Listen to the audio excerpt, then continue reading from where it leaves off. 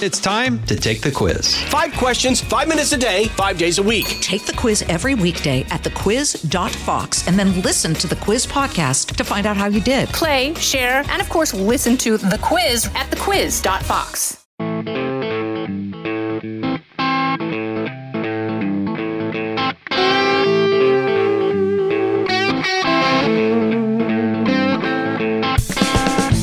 One, Donald Trump is trouncing Joe Biden. So much so that you have to ask the question whether or not the Democratic candidate for president will be Joe Biden. 2, Israel, Ukraine, and Dr. Anthony Fauci. A conversation with Senator Rand Paul. 3, what's the best way to rid yourself of a raccoon? Answers from you, the listeners of the Will Cain Podcast. It's the Will Cain Podcast on Fox News Podcast. What's up? And welcome to Wednesday. As always, I hope you will download, rate, and review this podcast wherever you get your audio entertainment. Apple, Spotify, or at Fox News Podcast. You can watch the Will Cain Podcast on YouTube. Leave it a 5-star review and follow me on Twitter at Will Cain. I've gotten a lot of feedback recently. There's been a lot of interaction with you, the viewer, with you, the listener. I would ask you a favor. There's a sentiment that I gather from many of you out there that this experience of us together and the place that we find ourselves here in the media landscape is somewhat unique. I'll tell you that in the coming months, it's going to even get more unique, more frequent. It's going to get bigger. And as we embark on a new adventure here on the Will Cain Podcast, what I would ask you to do is to tell your friends, to share with them what you gather, why this works, why it's important, why you listen to the Will Cain Podcast. And I will tell you, we will continue to listen to you. Last week, I had an email from a listener asking me to post a text version of my monologue last Monday, talking about how it is we could have seen anti-Semitism grow on college campuses and that it's directly connected to the growth in Marxism and, for decades now, anti-Americanisms within American colleges. And I want to say that's something we're going to work on. That's going to be part of this growing experience. We're going to put out text versions of our monologue. We'll create communities where you can join. We're going to find new ways for this content to reach you and for it to be more useful to you in sharing or consuming, however it works for you. We're going to continue, and we're going to step on the gas pedal very soon in making this something that is indispensable, I hope, for your media diet. On that note, I got this email from Anita Langdon. She said, Will, I cannot find part 3 of your History of Israel series. Help. So interesting. Thank you. Anita, you can't find it because it hasn't yet been published. I'm going to do that very soon. My goal will be next week to have what I think will be the final installment, part 3 in my 3-part history series on the conflict between the Israelis and the Palestinians. It's a big one. I left you off with war, and my intention was to pick up there with World War II, the 1948 war, the 1967 war, the 1973 war. I'm going to cover a much broader swath of history is what I believe. So I'm jamming a lot of history right now on that time period, and I want to make it something that is worth your time. So look for that next week. Also, hang in to the end of this episode. On Monday's episode, I told you about a problem of a buddy of mine who has a raccoon infestation, and he doesn't know how to deal with it, how to get rid of them after he's trapped a raccoon. What's the best way to dispose of a pest? Well, I heard from you. A lot of you emailed in with your suggestions. So if you'll hang in, I think you're going to enjoy this conversation today with Senator Rand Paul, who I think is independent and unique, a real voice that is necessary in Washington, D.C. And he has a new book out called Deception. It's about COVID and Dr. Anthony Fauci and the lies, all of the lies that were told and continue to be covered up and really, as you know, impacted our lives. And I don't think we can just let that go. We can't just let COVID disappear into the past, because I promise you it's not in the past. It continues to play a role. And Senator Paul has pointed that out. I mean, we're still continuing to defy a judge's order. I mean, he has accused the FBI and the DOJ to continue defying a judge's order in manipulating social media. And it continues to form, I think, much of how the government sees free speech and its relationship with us. So much so that I think that's my biggest takeaway from now, story number one. A New York Times Siena poll shows that in 5 of 6 swing states, Donald Trump is absolutely trouncing Joe Biden. Again, this is a New York Times Siena poll. In the state of Nevada, Donald Trump is up 11 points on Joe Biden, 52-41 in that hypothetical matchup. In the state of Georgia, Donald Trump is up 6 points, 49-43. In Arizona, Donald Trump is up 5 points, 49-44. In Michigan, Trump is up 5 points, 48-43. In Pennsylvania, Donald Trump is up 4 points over Joe Biden, 48-44. All 5 of those states were states won by Joe Biden in 2020. The only swing state polled by the New York Times in Siena that did not tip in favor of Donald Trump was Wisconsin, where Joe Biden has a 3-point lead, 47-44. Now, a couple of thoughts here. Since I normally number my stories 1, 2, 3, let's go with sort of a law school outline form. A, this is absolute red alert for Democrats. Absolute red alert. If the only thing that can get in the way of Joe Biden being the nominee for president in his own party as an incumbent is the inability to beat Donald Trump. Joe Biden, I have believed from the beginning, was a placeholder. Nobody voted for Joe Biden. They only voted against Donald Trump. Joe Biden was not, he inspired nothing. He inspired no love, no hope and change in the days of Obama. No big turnout at rallies, nothing. The only thing anyone went for was a pro or anti-Trump vote. And as such, if he can't serve the purpose of beating Donald Trump, well, then he has no use to the Democrat Party.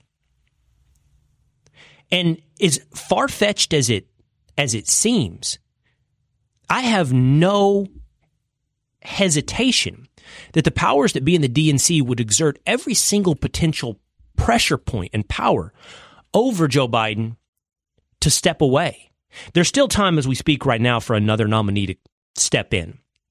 Will not that be Gavin Newsom, who's running a shadow campaign? He's absolutely running a shadow campaign for president. Well, no, it's Gavin Newsom getting on the ballot. It would have to happen soon. It would have to happen like in the next month or two. But you could get Gavin Newsom. You could get Michelle Obama onto that ballot. Now, would they have the ground game? Would they have the infrastructure? They would have the support, I believe, of the Democratic National Committee. Because again, if Biden can't beat Trump, what's the point of Biden? David Axelrod, the former big campaign advisor to Barack Obama, floated it this weekend on the Sunday morning shows. He said the Democrats should consider replacing Joe Biden. That could happen with a nominee, a candidate getting on the ballots, and like Dean Phillips, who's on the ballot in New Hampshire, where Joe Biden is not on the ballot, running against Biden, or it could be going to the Democratic National Convention, wherein because of pressure exerted by the outside forces, Joe Biden turns over his delegates endorsing another candidate. They have to beat Trump. That is their look.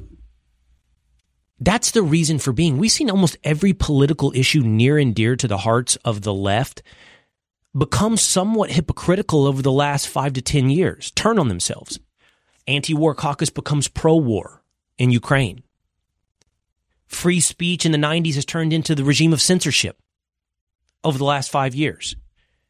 There's really, if you're asked to define what it means largely to be a Democrat, number one is anti-Donald Trump. And so if Joe Biden can't beat Trump, they will replace Biden.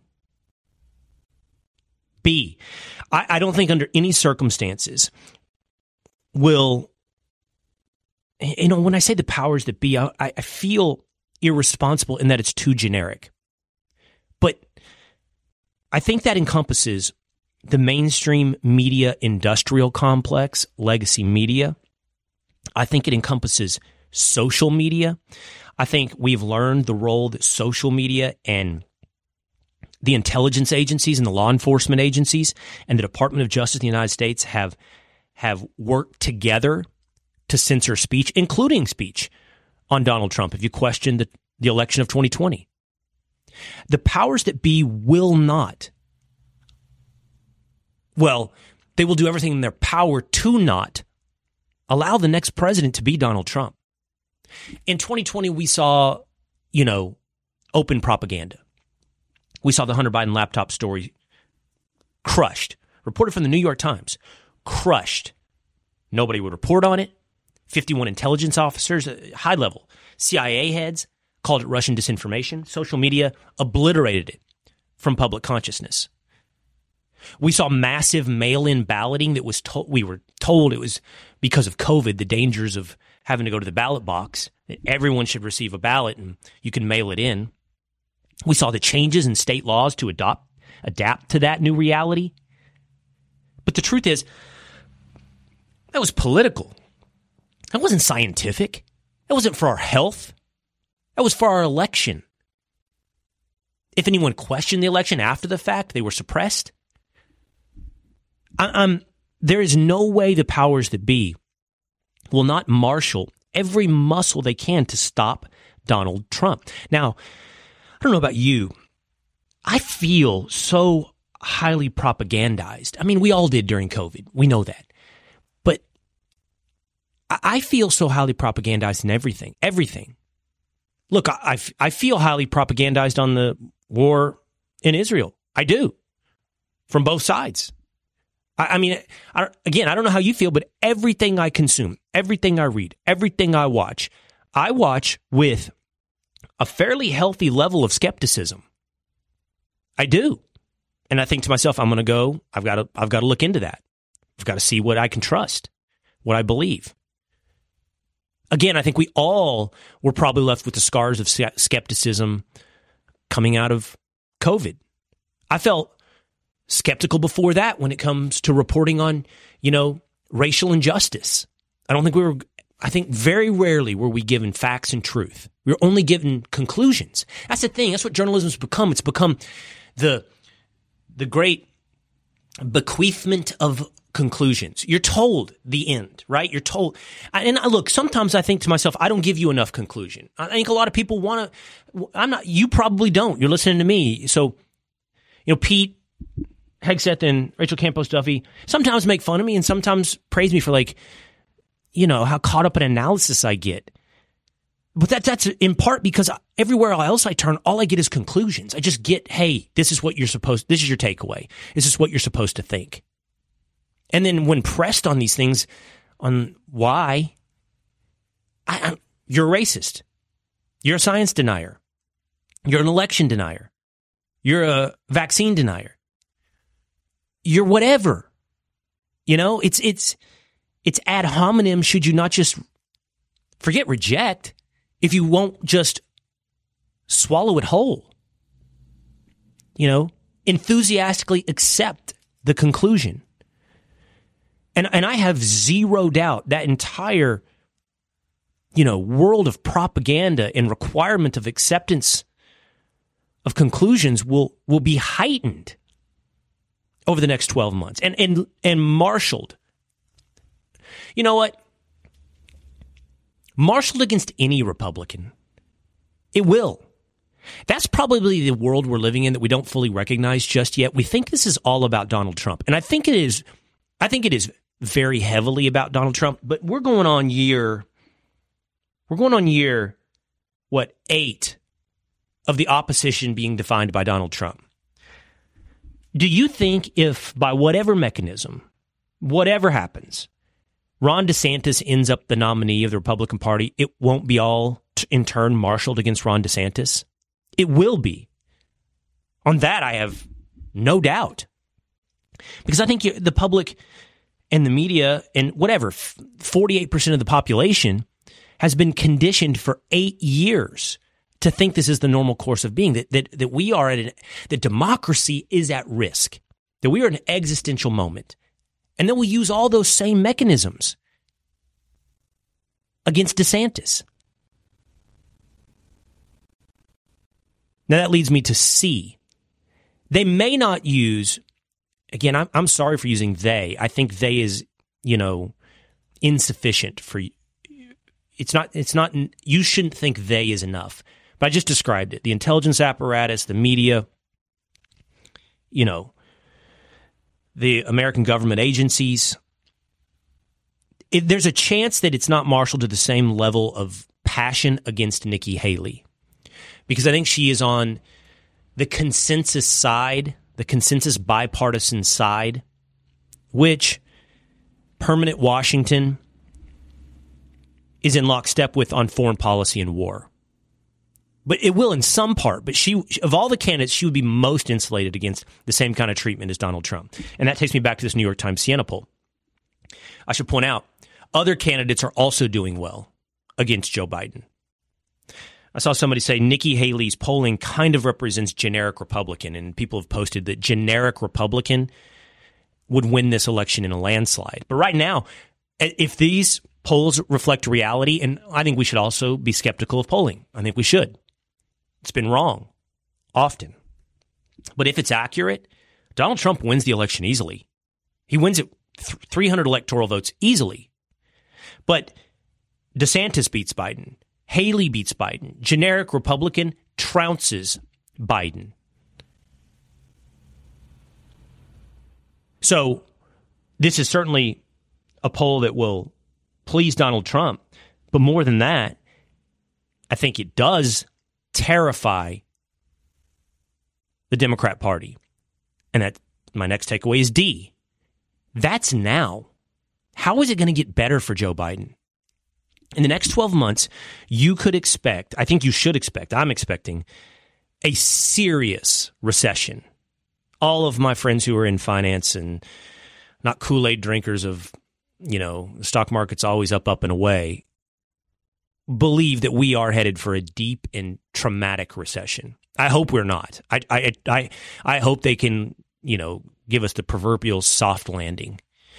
I've talked about it on this podcast. I mean, I own stocks like anybody else. I don't want to see them crushed. But inflation is continuing to be a problem. Interest rates are incredibly high. At some point, that's going to have a reckoning effect on, all these commercial real estate loans that are sitting out there hoping to make it to a lower interest rate environment. And that's going to threaten banks if those commercial real estate loans go belly up. If banks get in trouble, what? And we've got to do something about inflation. It's punishing everybody, the poorest among us. So you're going to have, and there's nothing that affects an election more than the economy. So in the next 12 months, Joe Biden could be looking at a serious economic recession. On top of that, he's got a potential war on two fronts. He's got this proxy war in Europe against Russia and a spiraling, metastasizing war that threatens to engulf the United States in the Middle East. On top of that, there's the presence of RFK Jr., who in other polls shows something like between 15 and 20%. Now, how much of that's coming from Democrats and how much of that's coming from would-be Donald Trump voters? I don't know. My suspicion is it's coming more from Democrats. I don't know for sure, but I think it more negatively impacts Joe Biden. Not to mention, there's talk of a third-party no-labels candidate. Most no-labels candidates, I think, have I mean, in this environment, would be hurting hurting Joe Biden. So between, RFK Jr., third-party no-labels candidates, an economic recession, and war, what's going to happen that's going to be an improvement for Joe Biden's condition in these polls right now?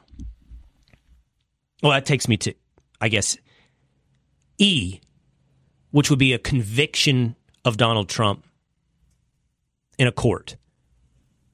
This New York Times Siena poll suggests that it would flip. It would be much worse for Donald Trump if he were convicted in any one of these cases. And look, we can have that conversation, have that argument. That's the point of the cases, to take him out as a candidate. But, the casual voter out there, and not just the casual voter, I don't want to say that, because I have a lot of Republican friends who are very skeptical of Donald Trump and whether or not he can win a general election. And you see this, and they go, well, what about all of his trials? What if he's in jail? And look, let's be real. Does that make Trump a martyr that garners more votes? Or does it scare away, would-be Republican voters? But anyway, the takeaway from this New York Times Siena poll, the biggest takeaway for me is less about Donald Trump and more about, I don't see how the Democrat Party will be able to move forward with Joe Biden. We'll be right back with more of the Will Cain Podcast. The Fox News Rundown, a contrast of perspectives you won't hear anywhere else. Your daily dose of news twice a day, featuring insight from top newsmakers, reporters, and Fox News contributors. Listen and subscribe now by going to foxnewspodcasts.com. Story number 2. Dr. Anthony Fauci is guilty of perjury.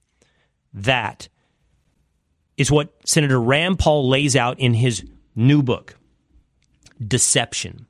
In this conversation with the senator, we talk about his case, the case he lays out against Fauci, the big science industry, American government agencies, in perpetuating lies on the American public on the origins of COVID-19, the efficacy of masks, the efficacy of the vaccine, the necessity for children to take the vaccine, the role of natural immunity. We talk about how everything got so corrupted. And as an independent voice in the Senate, I wanted to talk to him about Ukraine and Israel. Here is Senator Rand Paul.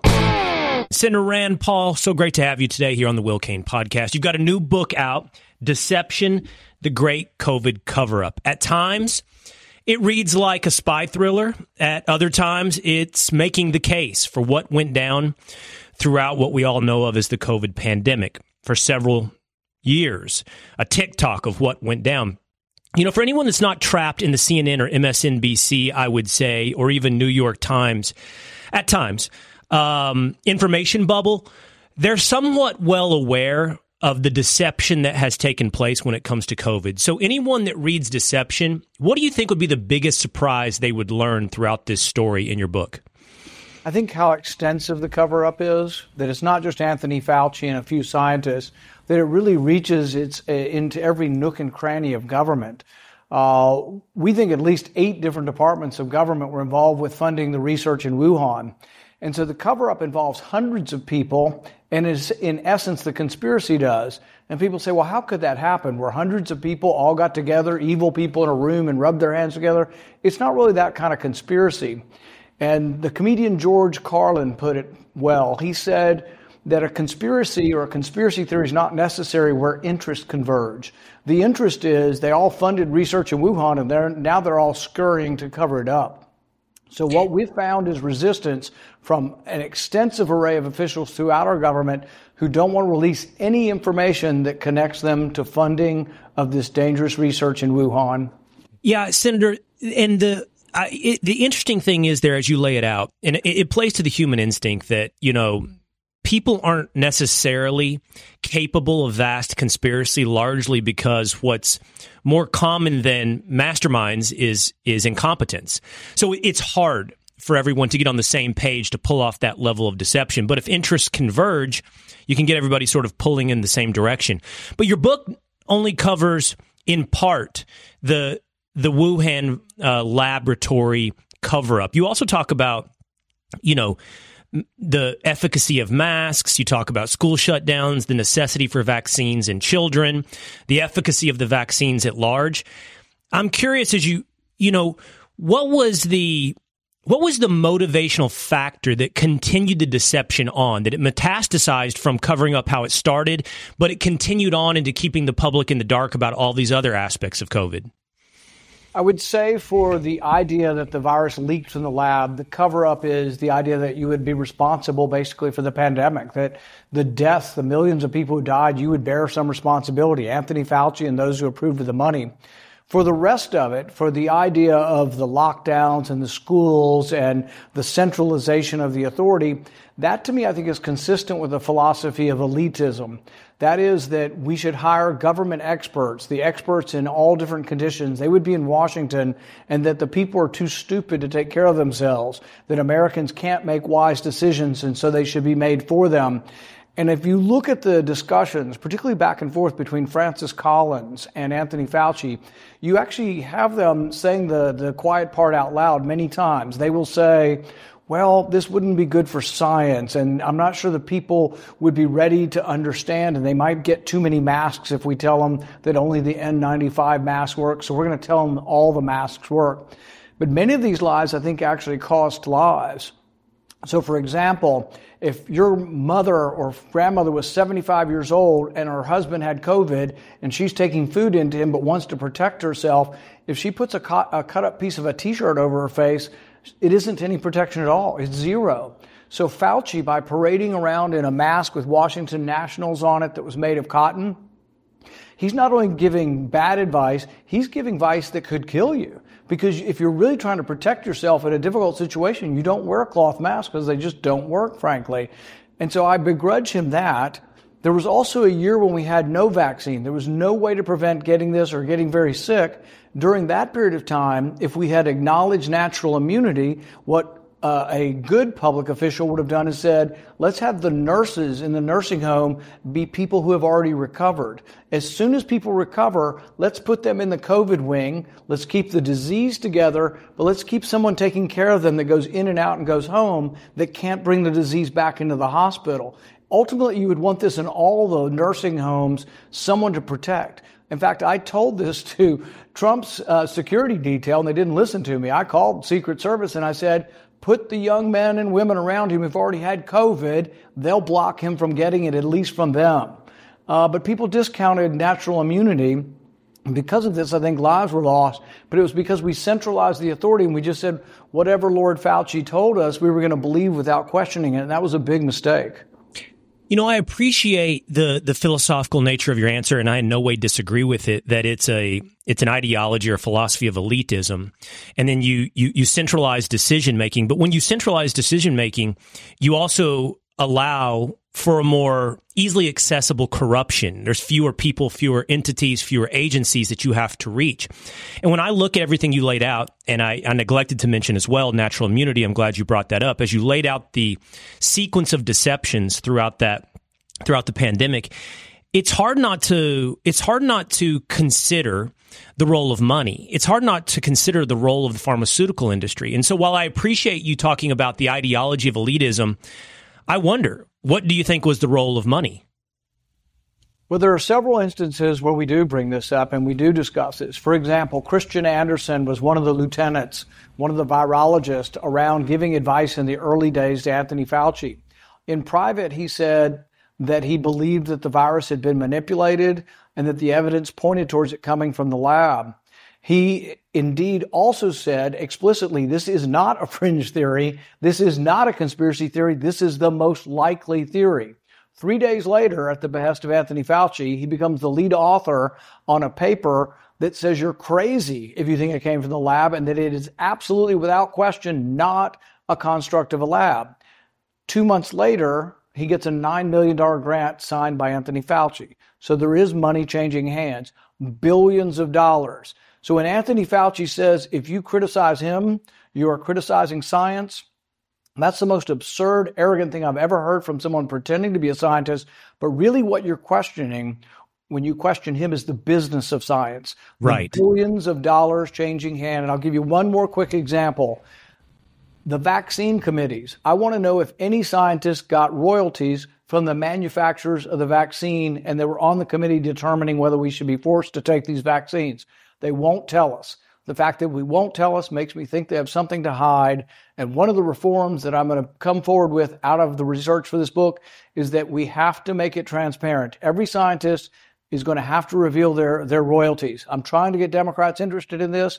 I think ultimately I'm going to win this battle, but I'm going to make sure that every scientist, their royalties have to be revealed to the public. Well, you know, I like the term that you use there, the business of science. And it's if we explore the role of money in the business of science, you can see its effect. You can see its effect in the advertising support, in the foundational support of science magazines that were on the wrong side of this from the very beginning. You can see it in the public officials and funding and granting research. And you can see it obviously in the role it played in vaccine mandates and undercutting anything that would prove to be an alternative to the vaccine, from hydroxychloroquine. There's a debate over the efficacy of ivermectin, but that debate was kind of strangled in the crib. It was never truly seen the light of day.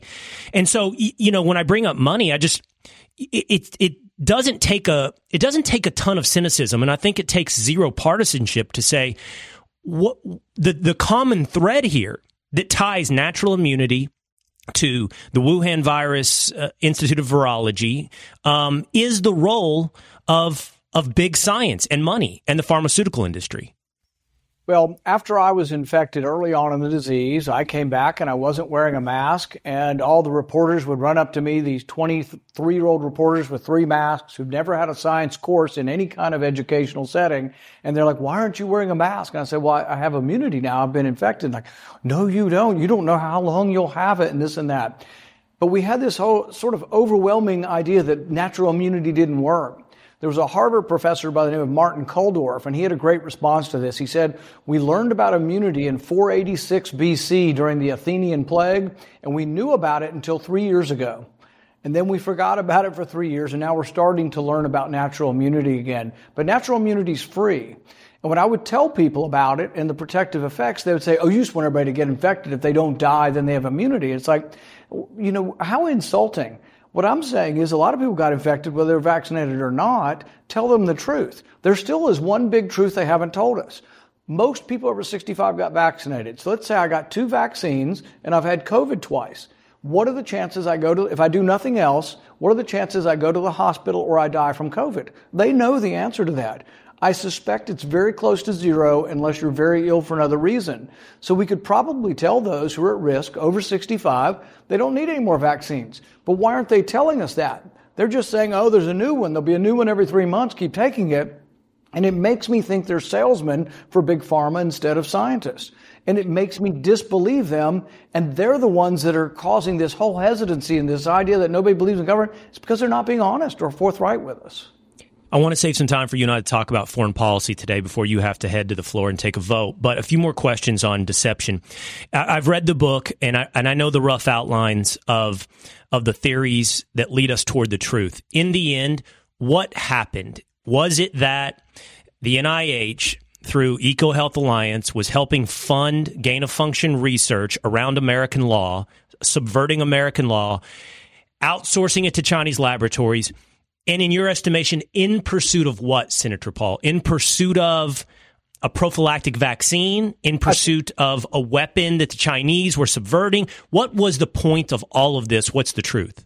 I think we don't know for sure, and we can't say for certain that it was for vaccine development or for weapon development. It argues against it being a weapon development to release a weapon in your own country. It just doesn't seem to make sense, unless it was an accident. They were working on a weapon and it accidentally got released. With the vaccine, we have a great deal of information that a fellow by the name of General Zhou Yusen, who's in the People's Liberation Army, a prominent communist and a scientist, he has a vaccine developed already in February 2020. Most scientists look at this and say it takes about 4 or 5 months, a minimum, to get this vaccine moving, so they had to know in November. We also know in November, 3 scientists in Dr. Xi's lab got sick with a pneumonia of unknown origin with ground glass opacities in the X-ray consistent with COVID. We also know that Zhou Yusen, the general who develops the vaccine, who gets it so early, in April of 2020 is dead.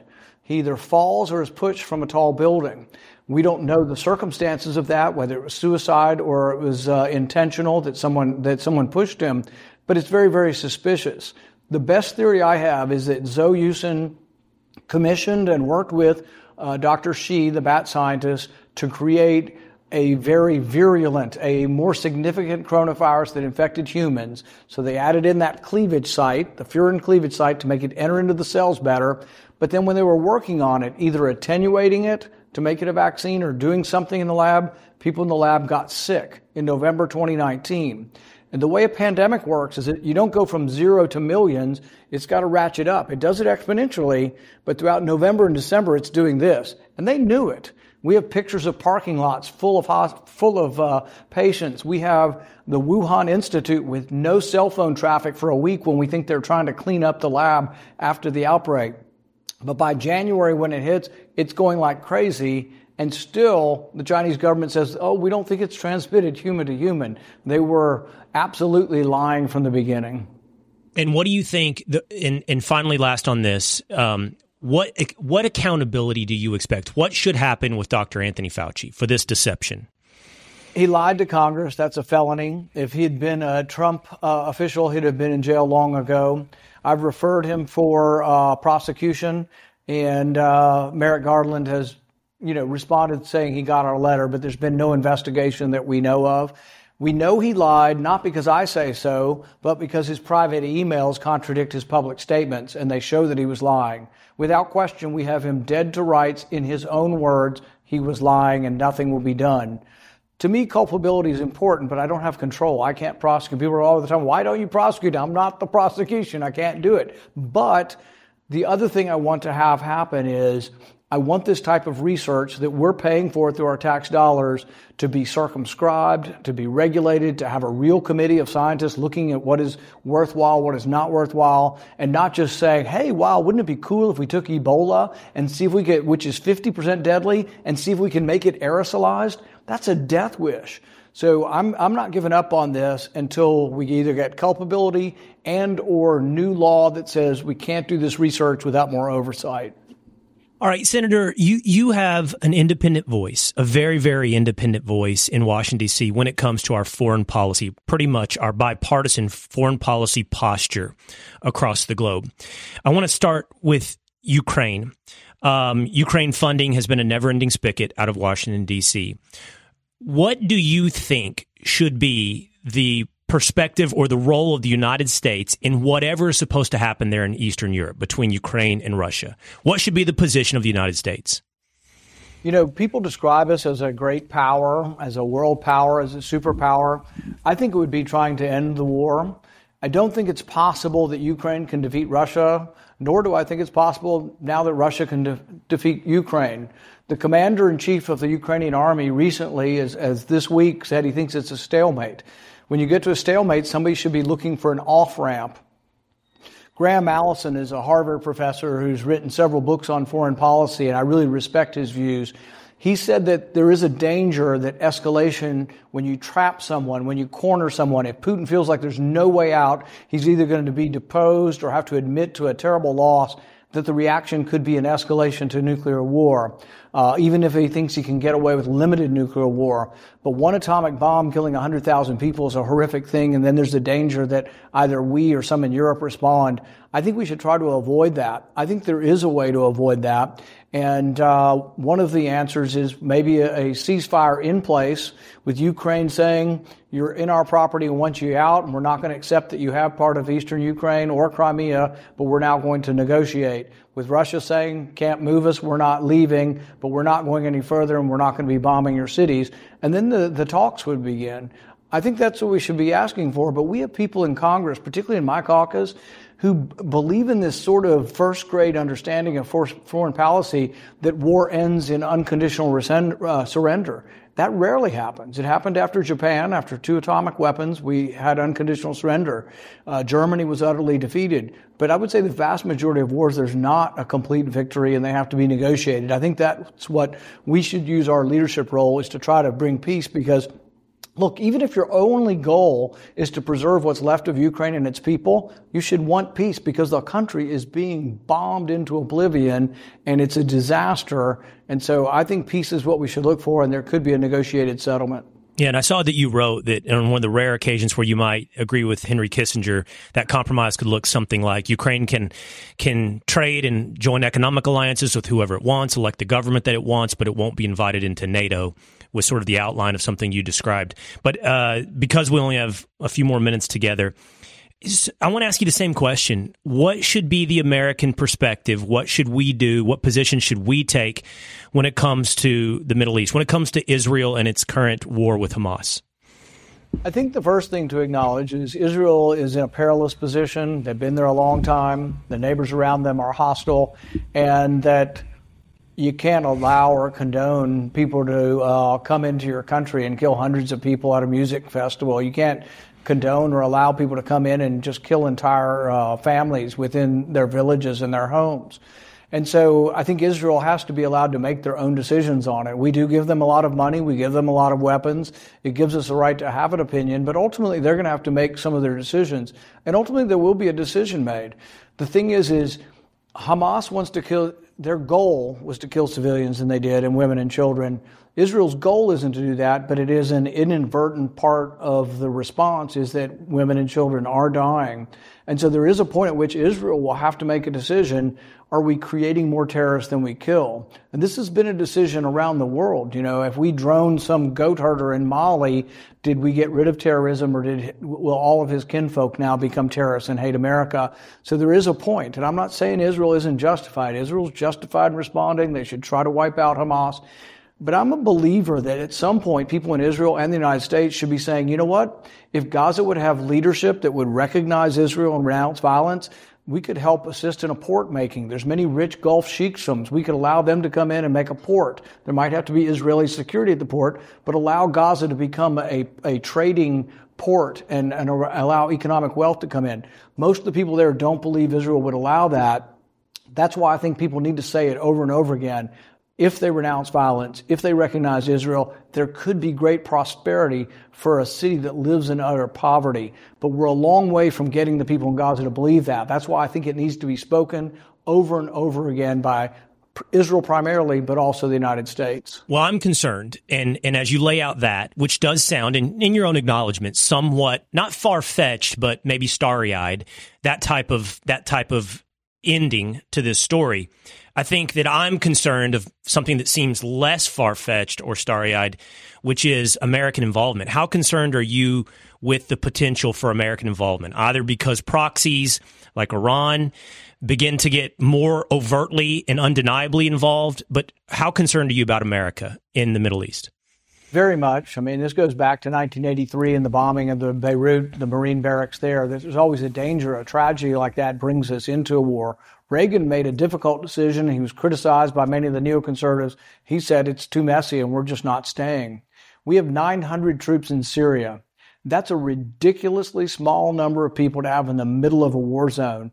What are they? They're a target for Iranian proxies, and they're a tripwire to getting us in.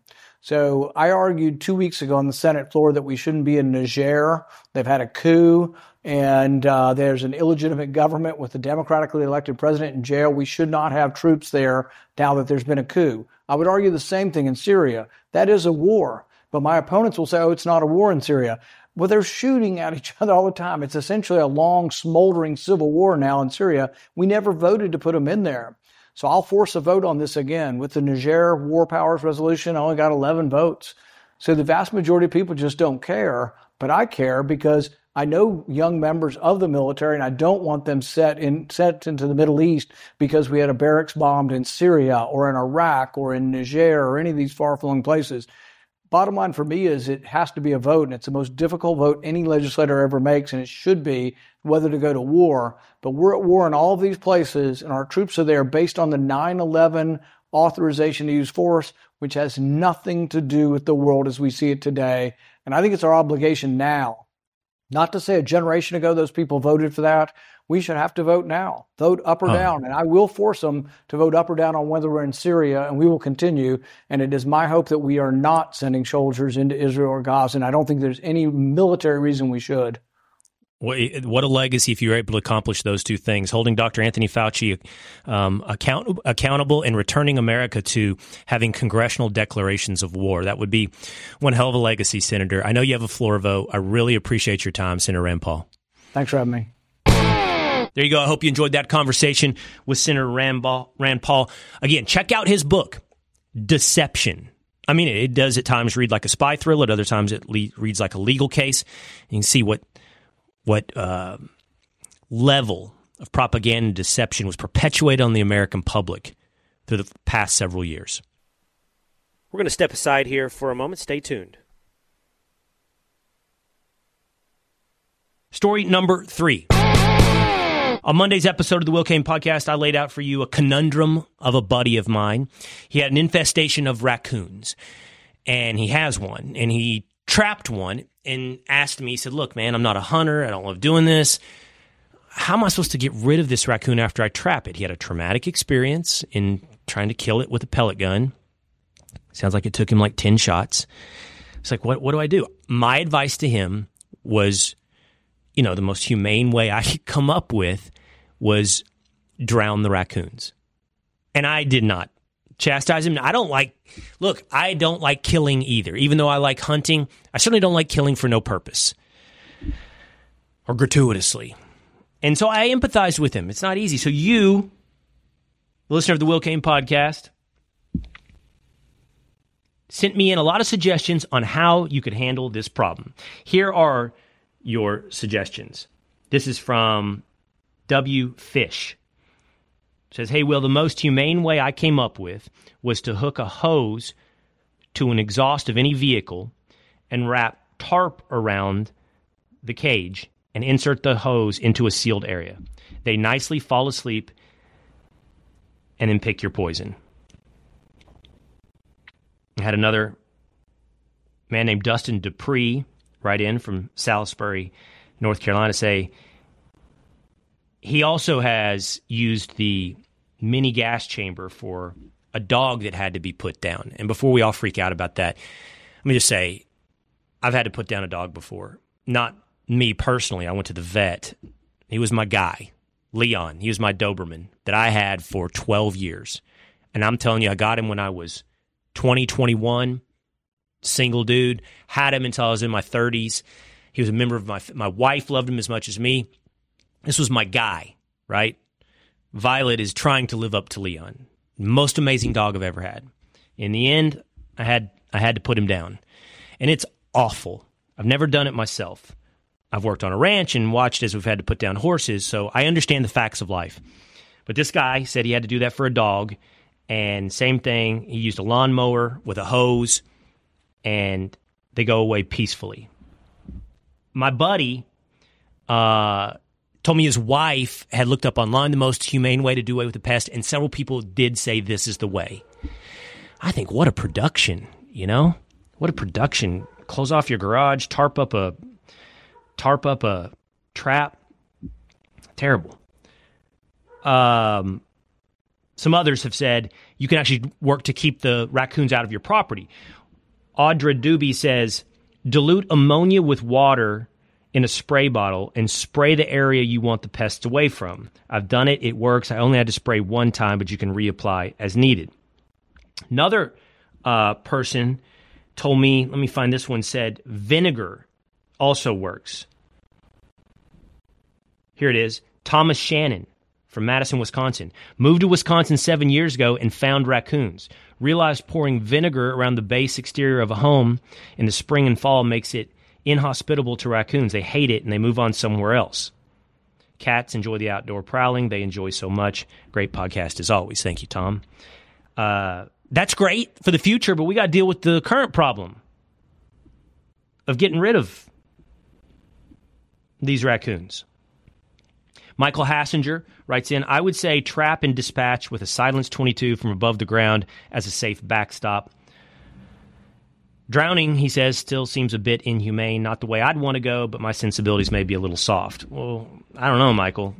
I don't think you're soft with the execution style 22. I don't have a silencer. Pete Hegseth said the same thing to me. Silence 22. I don't have a silencer. I've never even thought about getting one.